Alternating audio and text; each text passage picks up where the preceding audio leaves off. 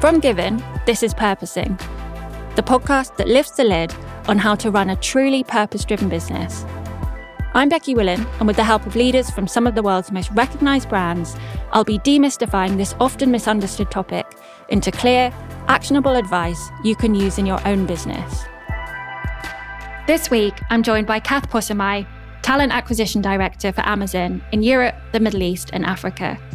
Cath believes in the power of purpose to unite and mobilise teams, having done this in her current role and in her previous job with the British Army. We're going to hear about both those experiences. Through this conversation, you'll learn how to create a shared purpose with the power to unite different teams or organisations, use that to drive positive change in your business, and build the key skills and capabilities needed to be a purpose-driven leader. Before I speak with Cath, let's take a quick look back at her career, which has taken her from financial services to the armed forces to one of the biggest tech companies in the world. The British Army defined Cath Possamai's career. She dreamt of serving since her early years. When I was a kid, I was always really interested in the military. And I thought about a role in the army. There used to be something you could do between school and university, which was a 3-year placement role, effectively, short-term commission with the army. Cath wanted to enrol, but her relationship with the institution got off to a rocky start. When I was 17, 18, went to Chelmsford Army Careers Centre. And I remember so clearly ringing the bell of this Army Careers Centre, being absolutely nervous and terrified, and meeting this middle-aged male soldier who basically made me feel like I was a complete idiot to have even thought about joining the army. And there was no way I was going to fit in because I was a girl. This was a blow for Cath. She felt dejected. Putting her childhood ambitions to one side, she landed in recruitment. But throughout her successful 25-year career, she never lost sight of her dream. So when the post to head up the British Army's recruitment became available, she went for it. I really connected strongly with the importance of what we were doing, recruiting tomorrow's army today, that purpose. And I really felt the responsibility and importance of that in a world which was feeling less safe by the day. Cath describes her journey with the army as something of a 360, but it gave her a clear mission: making the military more accessible to women. I know now that if my 17-year-old self walked into Chelmsford Army Careers Centre, I'd have a very different experience. And that felt very nice and full circle for me.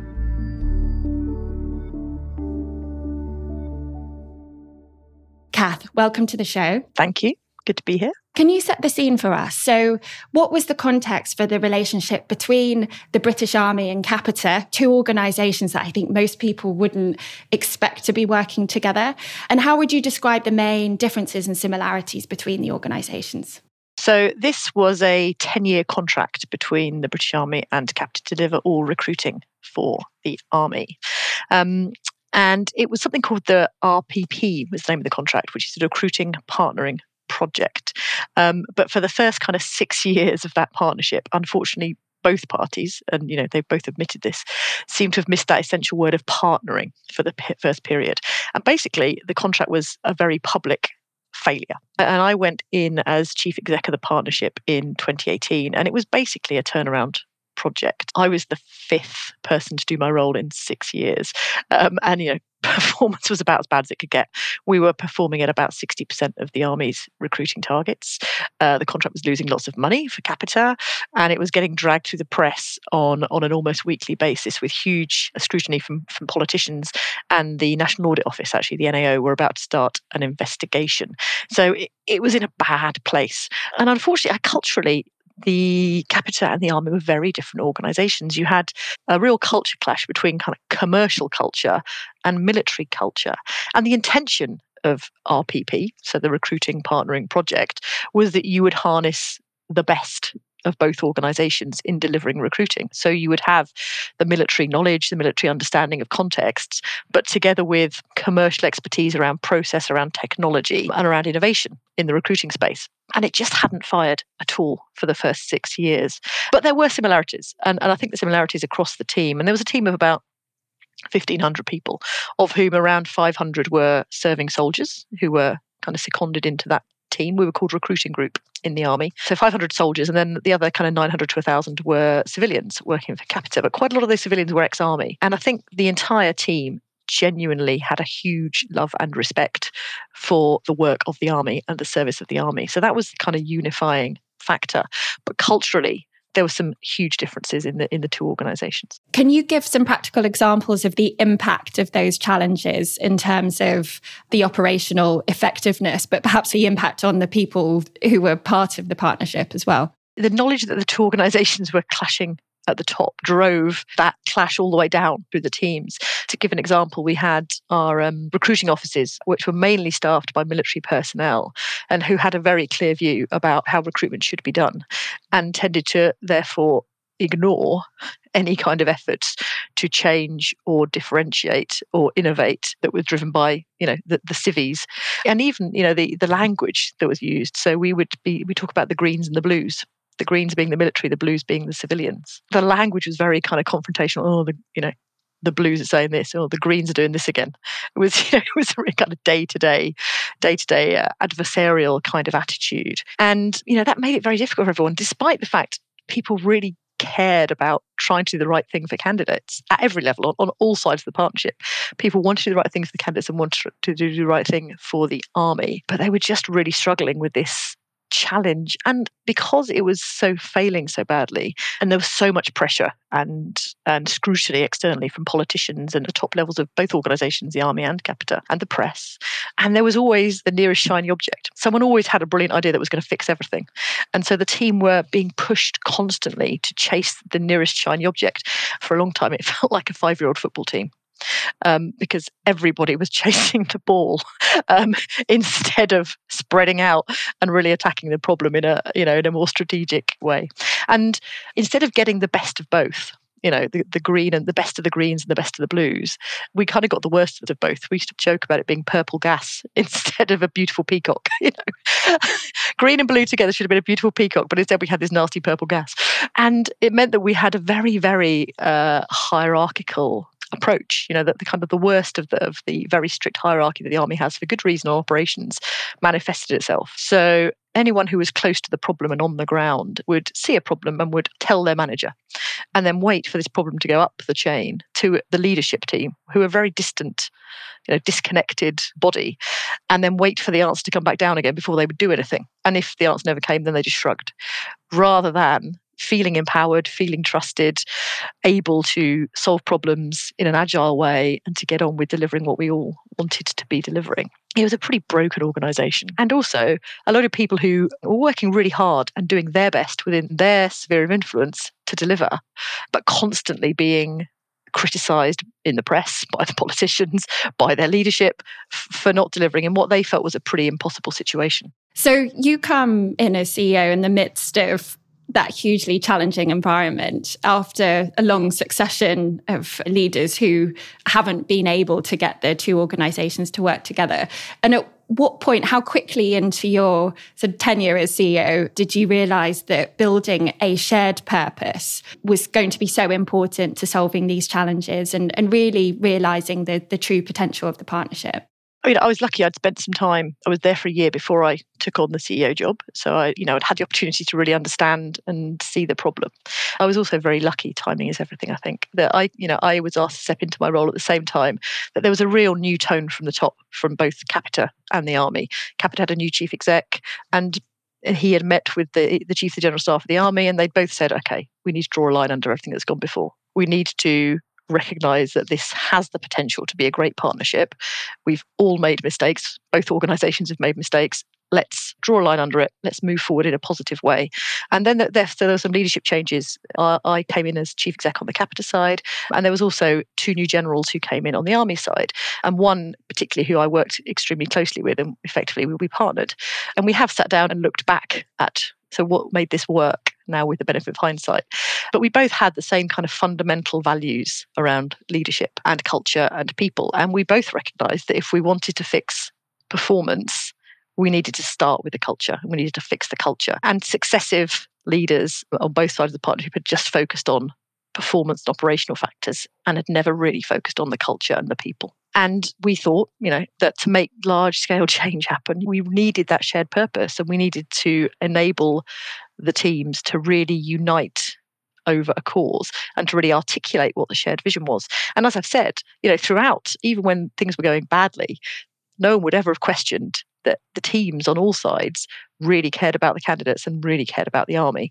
But we really failed in harnessing that passion that was there into something that was articulated clearly and could really govern what we did every day. So our job really was to kind of smooth that out, I think. That must have been a huge shift in tone. I mean, Capita, I think, is known as a pretty hard-edged kind of commercial organisation. And as you've said, the army, pretty hierarchical. So what was the reaction to something that might have been considered a bit sort of soft and fluffy, something like purpose and culture? Did you have to convince anybody internally that actually, especially at a senior level, that focus on people and culture and not purely on performance was the right way to go?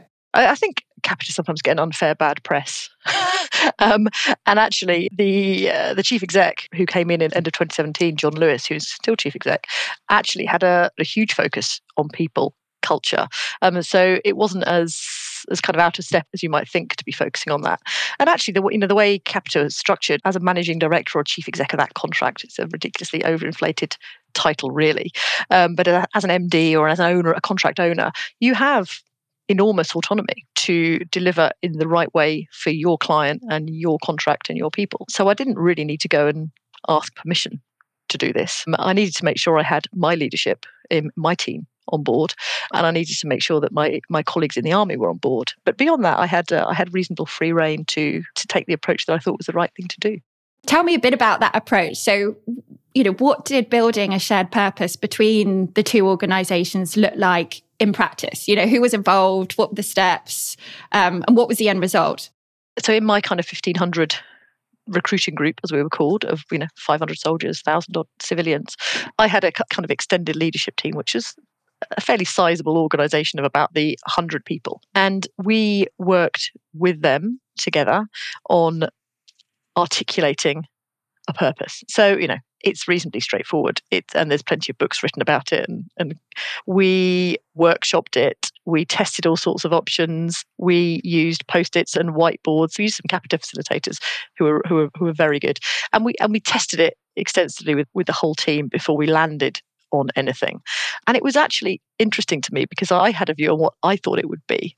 And actually, we ended up on something a bit different, but it still really, it really, really resonated with me, and it resonated with the entire team. And the end result we got to was recruiting tomorrow's army today.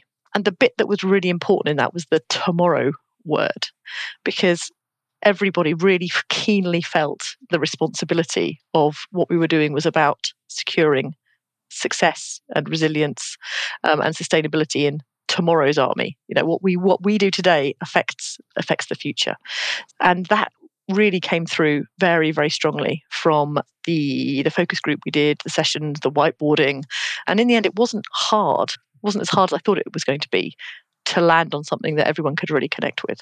That's really interesting, and I think one of the things that I think is really important to sort of appreciate in the world of purpose is that there's a big difference between being an organisation that has a purpose statement and being a truly purpose-driven organisation. And I think actually you can think about the extent to which organisations are truly purpose-driven by the extent to which their purpose actually helps them make decisions. So can you talk about some of the things that changed as a result of having that clarity about what the shared purpose was, and how did that show up in big strategic decisions or sort of day-to-day decisions that were being made across the organisation?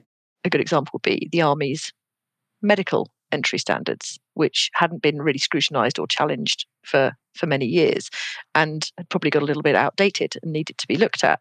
It helped us make some decisions around actually, could we take a little bit more risk in terms of the fitness standards of some people coming in. So, if someone was 4 seconds over the target run time, would we really send them away for 3 months to work on that? Or would we take a bit of risk and say, actually, in 14 weeks of basic training, the Army's going to make up 4 seconds over a 1.5 mile run?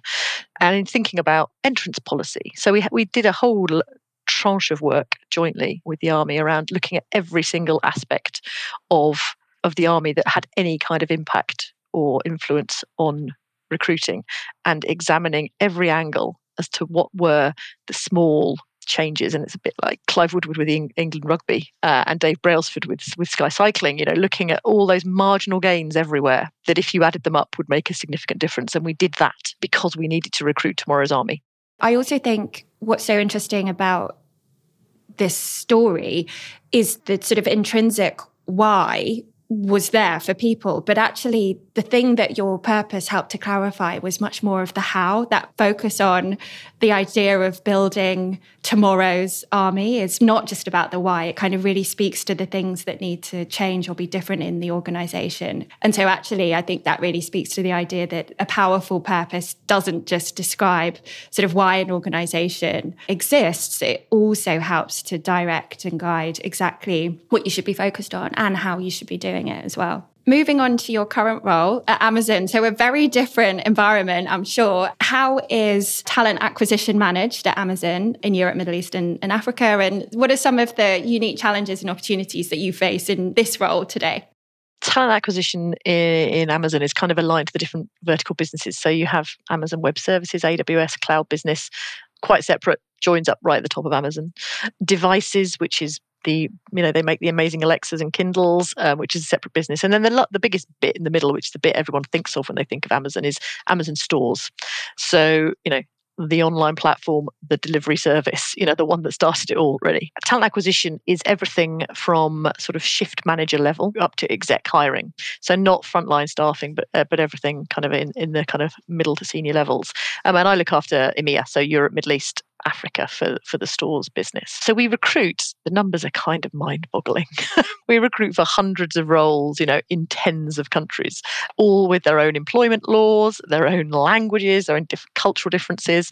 And my team's based across probably 20 countries and the team, we have done a kind of word cloud of how many languages everyone speaks, and it's about 50. And obviously we cover multiple time zones. So it is hugely rewarding. And the bit that I really love, and the bit that kind of hooked me when I got the phone call from Amazon when I was wondering what to do next after the army, is the challenge of uniting and leading an enormously diverse team, and how creating a feeling of belonging and unity in that team, despite the fact we'll probably never all be physically together in one space.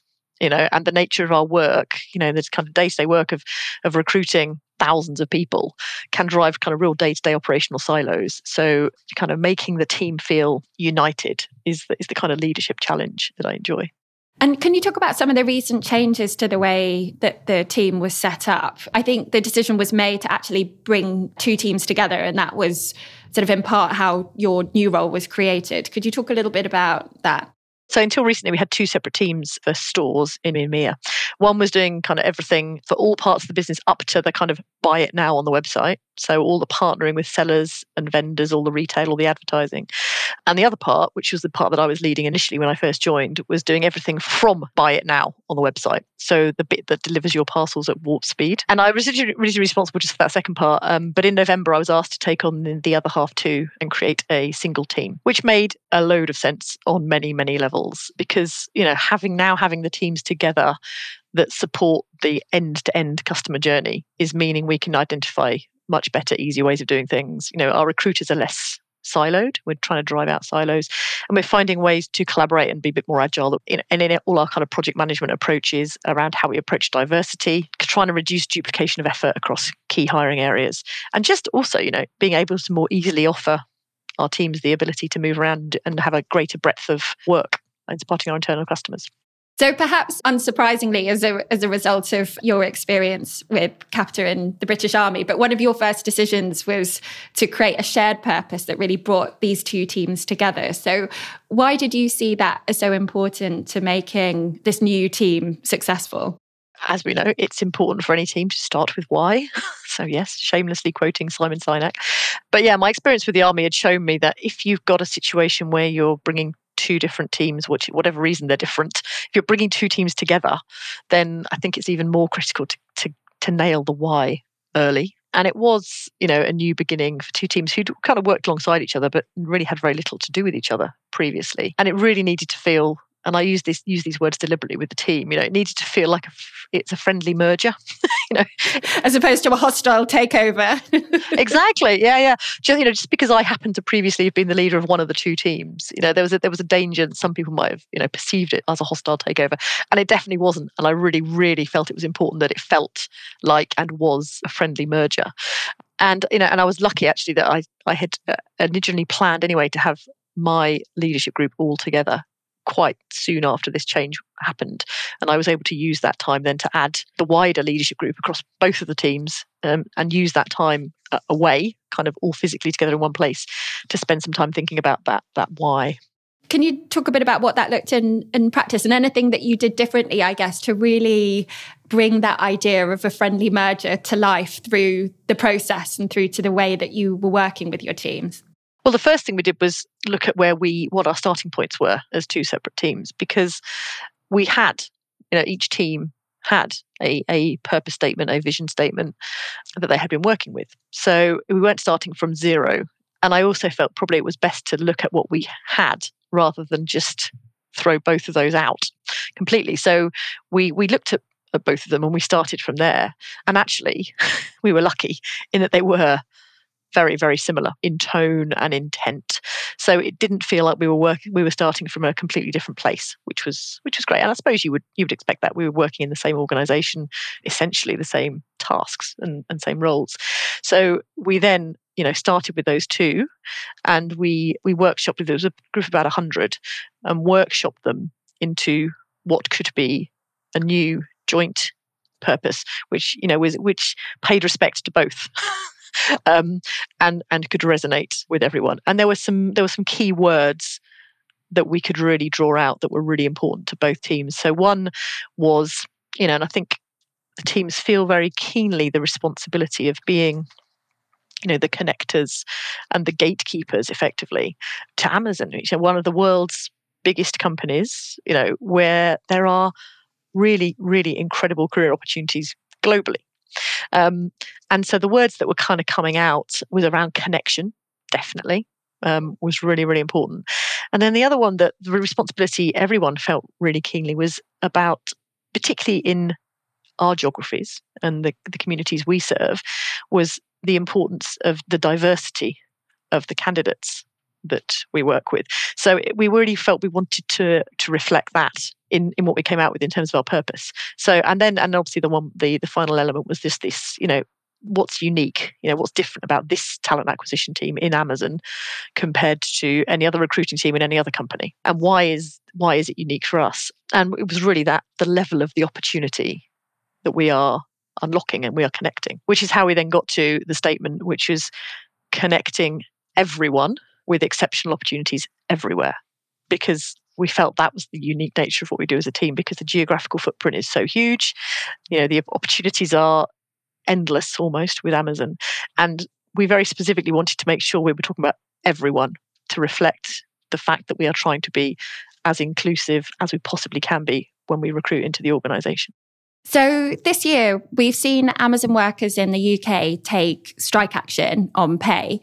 So, I know that Amazon is known for being an incredibly customer-centric organisation.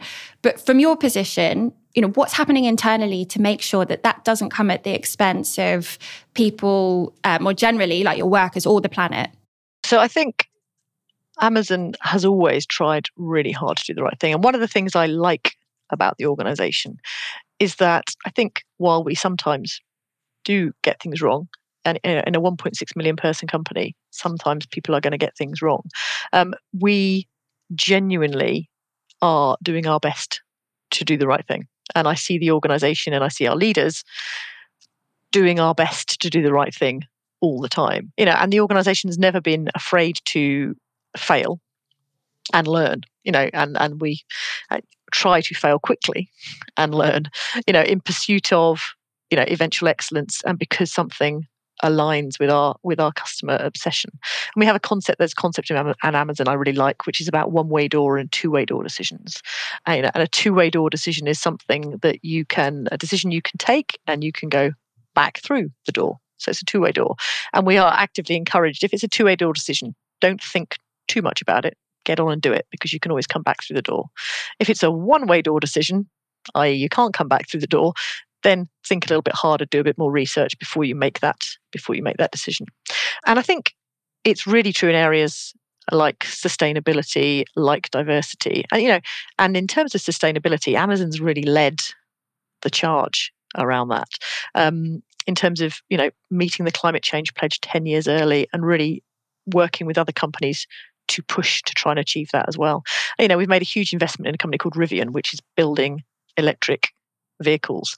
And actually, I was in Seattle a couple of weeks ago, and those electric delivery vehicles are everywhere. You don't see the old-fashioned petrol-based, diesel-based lorries very much in Seattle now, and those are coming across the US and more broadly. And actually, that investment very publicly has lost a lot of money, but we're still doing it because it's the right thing to do long term, and we believe in it long term. And then we have things like, which I don't think we publicise very well, like our Careers Choice programme. It applies globally and is about training you to leave the company almost. So someone who's worked in one of the Amazon warehouses for a year has access to up to about £8,000. It depends obviously which country you're in, to pursue qualifications in any career that they might want to choose. So it may be that they want to be a nurse or an engineer or a lawyer. Amazon will support someone going and getting those qualifications, even if it explicitly means that job doesn't exist in Amazon and they will go on and leave. But we're still supporting that, which is, I think, quite phenomenal. There are not many companies that would train you to leave. Actually. So there's an awful lot that Amazon does to give back. I don't think we often shout about it enough, actually. And just before I joined, I think, a couple of years ago, Amazon had 14 leadership principles, which are absolutely ingrained in how we do everything. They're all over everywhere. And they govern how we select, how we hire, how we promote, how we work day to day. They are often quoted in meetings, the leadership principles. They were written years ago by Jeff Bezos. And two more were added about 2 years ago, and they explicitly focus on, one is strive to be Earth's best employer. And the other is, I'm paraphrasing slightly, it's almost with great power comes great responsibility, but it is about, scale brings real responsibility, and it's all about being sustainable and responsible. So yes, I think sometimes I'm sure we do get things wrong, but equally the important part for me is we are really, really trying to get things right and to improve things all the time and to influence others in the way we do that. And we're putting a lot of money into it. So 2 really fascinating experiences and very different organisations. What advice do you have for anyone who's thinking about the opportunity to use purpose as a means of uniting 2 different groups that they have, either, within an organisation, it's about bringing 2 teams together, or perhaps as part of a sort of M&A process? What's the advice that you would share, having done this twice now in your career? Kind of be respectful of what's gone before for both. If you're looking at bringing 2 different teams together or 2 different organizations together, so what's the start point for both, and trying to be as respectful as you can of that. I would say try and do it early. Don't hesitate. Don't wait. It needs to be a priority because it has such an important unifying impact if you do it right. I think it's important to consult broadly. In both the examples I gave with the Army and with Amazon, I ended up doing the bulk of the work in terms of the workshopping and the ideas generation and the debate initially with a kind of extended leadership team, so kind of middle to senior management population, and then sharing and testing with full teams, full employees. And I think, and I've heard different approaches. I think it did work. Could it have worked better if we consulted everybody on the actual wording around purpose statement?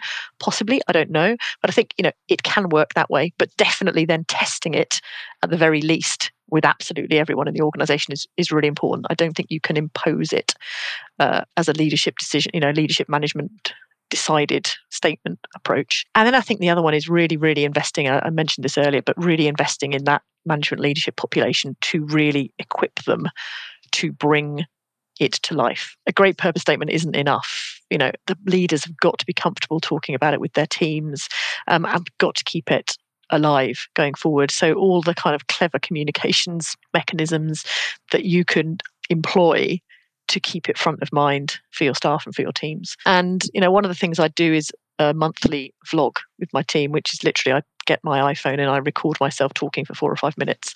And I have a rule that I might make 4 or 5 kind of topic headlines before I do it, so I know what I want to say.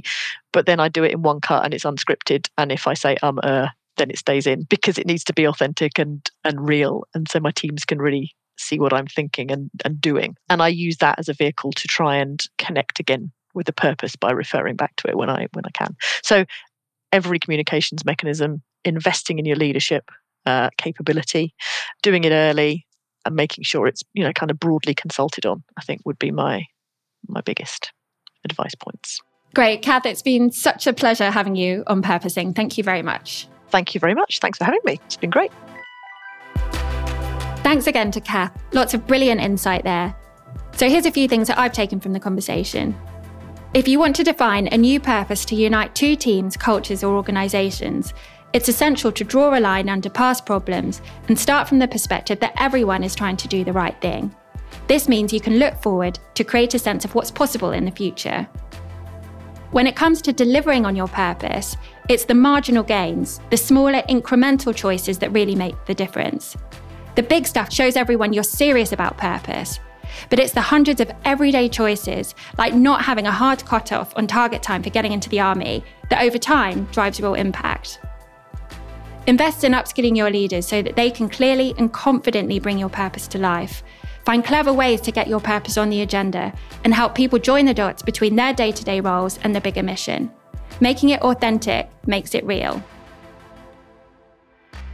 If you'd like more practical advice on building a purpose-driven business with brilliant insights from people like Cath, download our Insider's Guide to Purpose at givenagency.com/Insider's Guide.